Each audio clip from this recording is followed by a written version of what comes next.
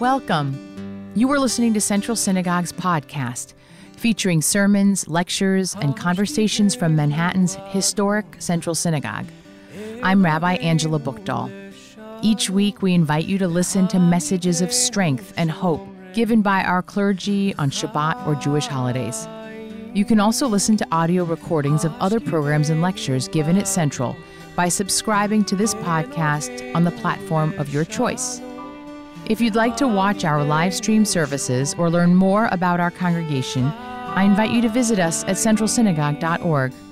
We hope you enjoy this week's sermon. And raise me up to a world of living, oh, safe from the storm, in the shelter of your shalom. As we strive on in our annual effort to plow through the book of Leviticus as fast as we possibly can, for the second week in a row, we have a double Torah portion. Last week, we read Tazria and Metzora. And this week, we read Achrei Mot and Kedoshim. The second of this week's two Parshiot Kedoshim begins with these famous words. And Adonai spoke to Moses, saying, Daber el kol adat b'nei Yisrael ve'amarta alehem. Speak to the whole community of Israel and say to them, Kedoshim tihiyu. You shall be holy. Ki kadosh ani Adonai Elohechem. For I, Adonai, your God, am holy.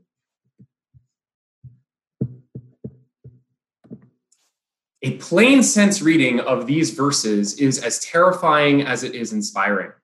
God has already created us in God's image.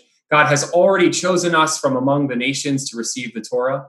And now God charges us, Kedoshim tihiyu. You shall be holy.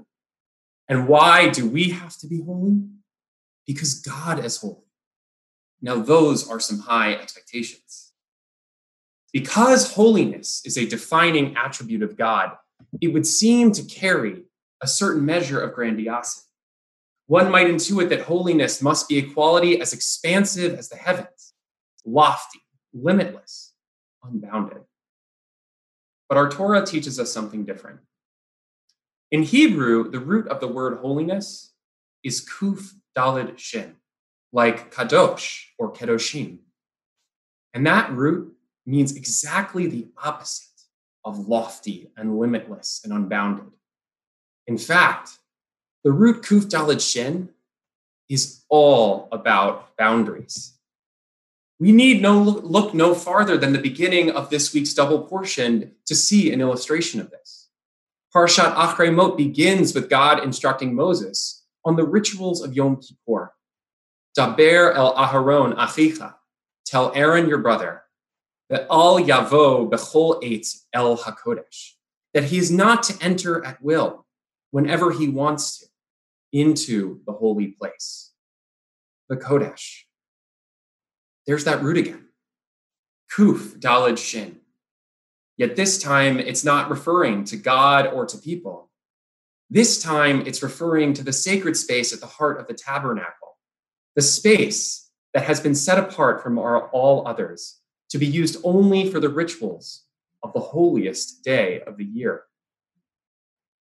According to our tradition, the quality of holiness, of kuf daled shin, is defined by apartness, by separateness, by boundaries.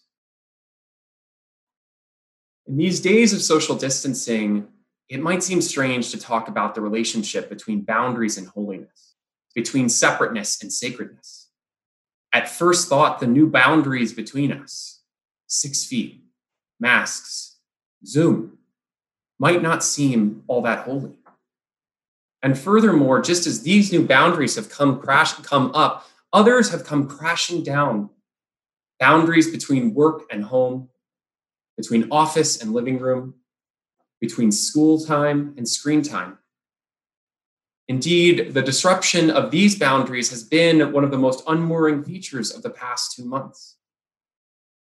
So what do we do when the boundaries that have defined our lives to date have been shaken up like an Etch-a-Sketch?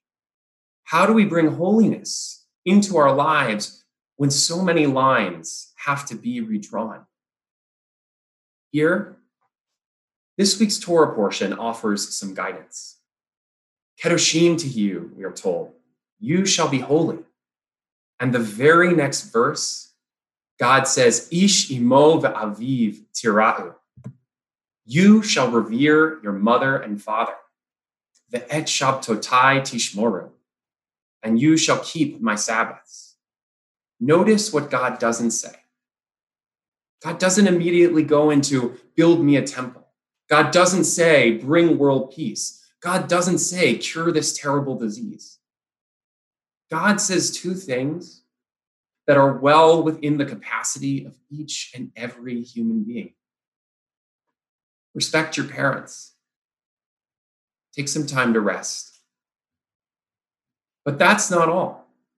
Kedoshim goes on to list numerous laws concerning the rights of the poor, fair business practices, care for strangers and elders, and myriad other ways to suffuse our daily lives with holiness. Bible scholar Tamar Kamiankowski describes this as Kedoshim's democratization of holiness. She writes that Kedoshim offers a radically new view of holiness that is dynamic and constantly shifting according to our actions in the world. But anyone can strive toward the holy through right action. When we look at it with this empowering perspective, we begin to understand that even though the boundaries that once defined our lives have so dramatically shifted, it was never those boundaries that imbued our lives with holiness. It was our choice to build and observe those boundaries. Holiness isn't something we find. Holiness is something we make, which means that standing 6 feet apart from each other in the grocery store is holy, which means that putting on a mask is holy, which means that celebrating Shabbat together over Zoom is holy. Holiness isn't one big thing. Holiness is a lot of little things that we can actually do every day. Just things, righteous things, godly things. This Shabbat, even as the biggest boundaries of our world continue to evolve beyond recognition, may we remember that a little bit of holiness is always attainable when we choose to make it so. Shabbat Shalom. And I'd always praise your name. Thank you for listening to this edition of Central Synagogue's podcast.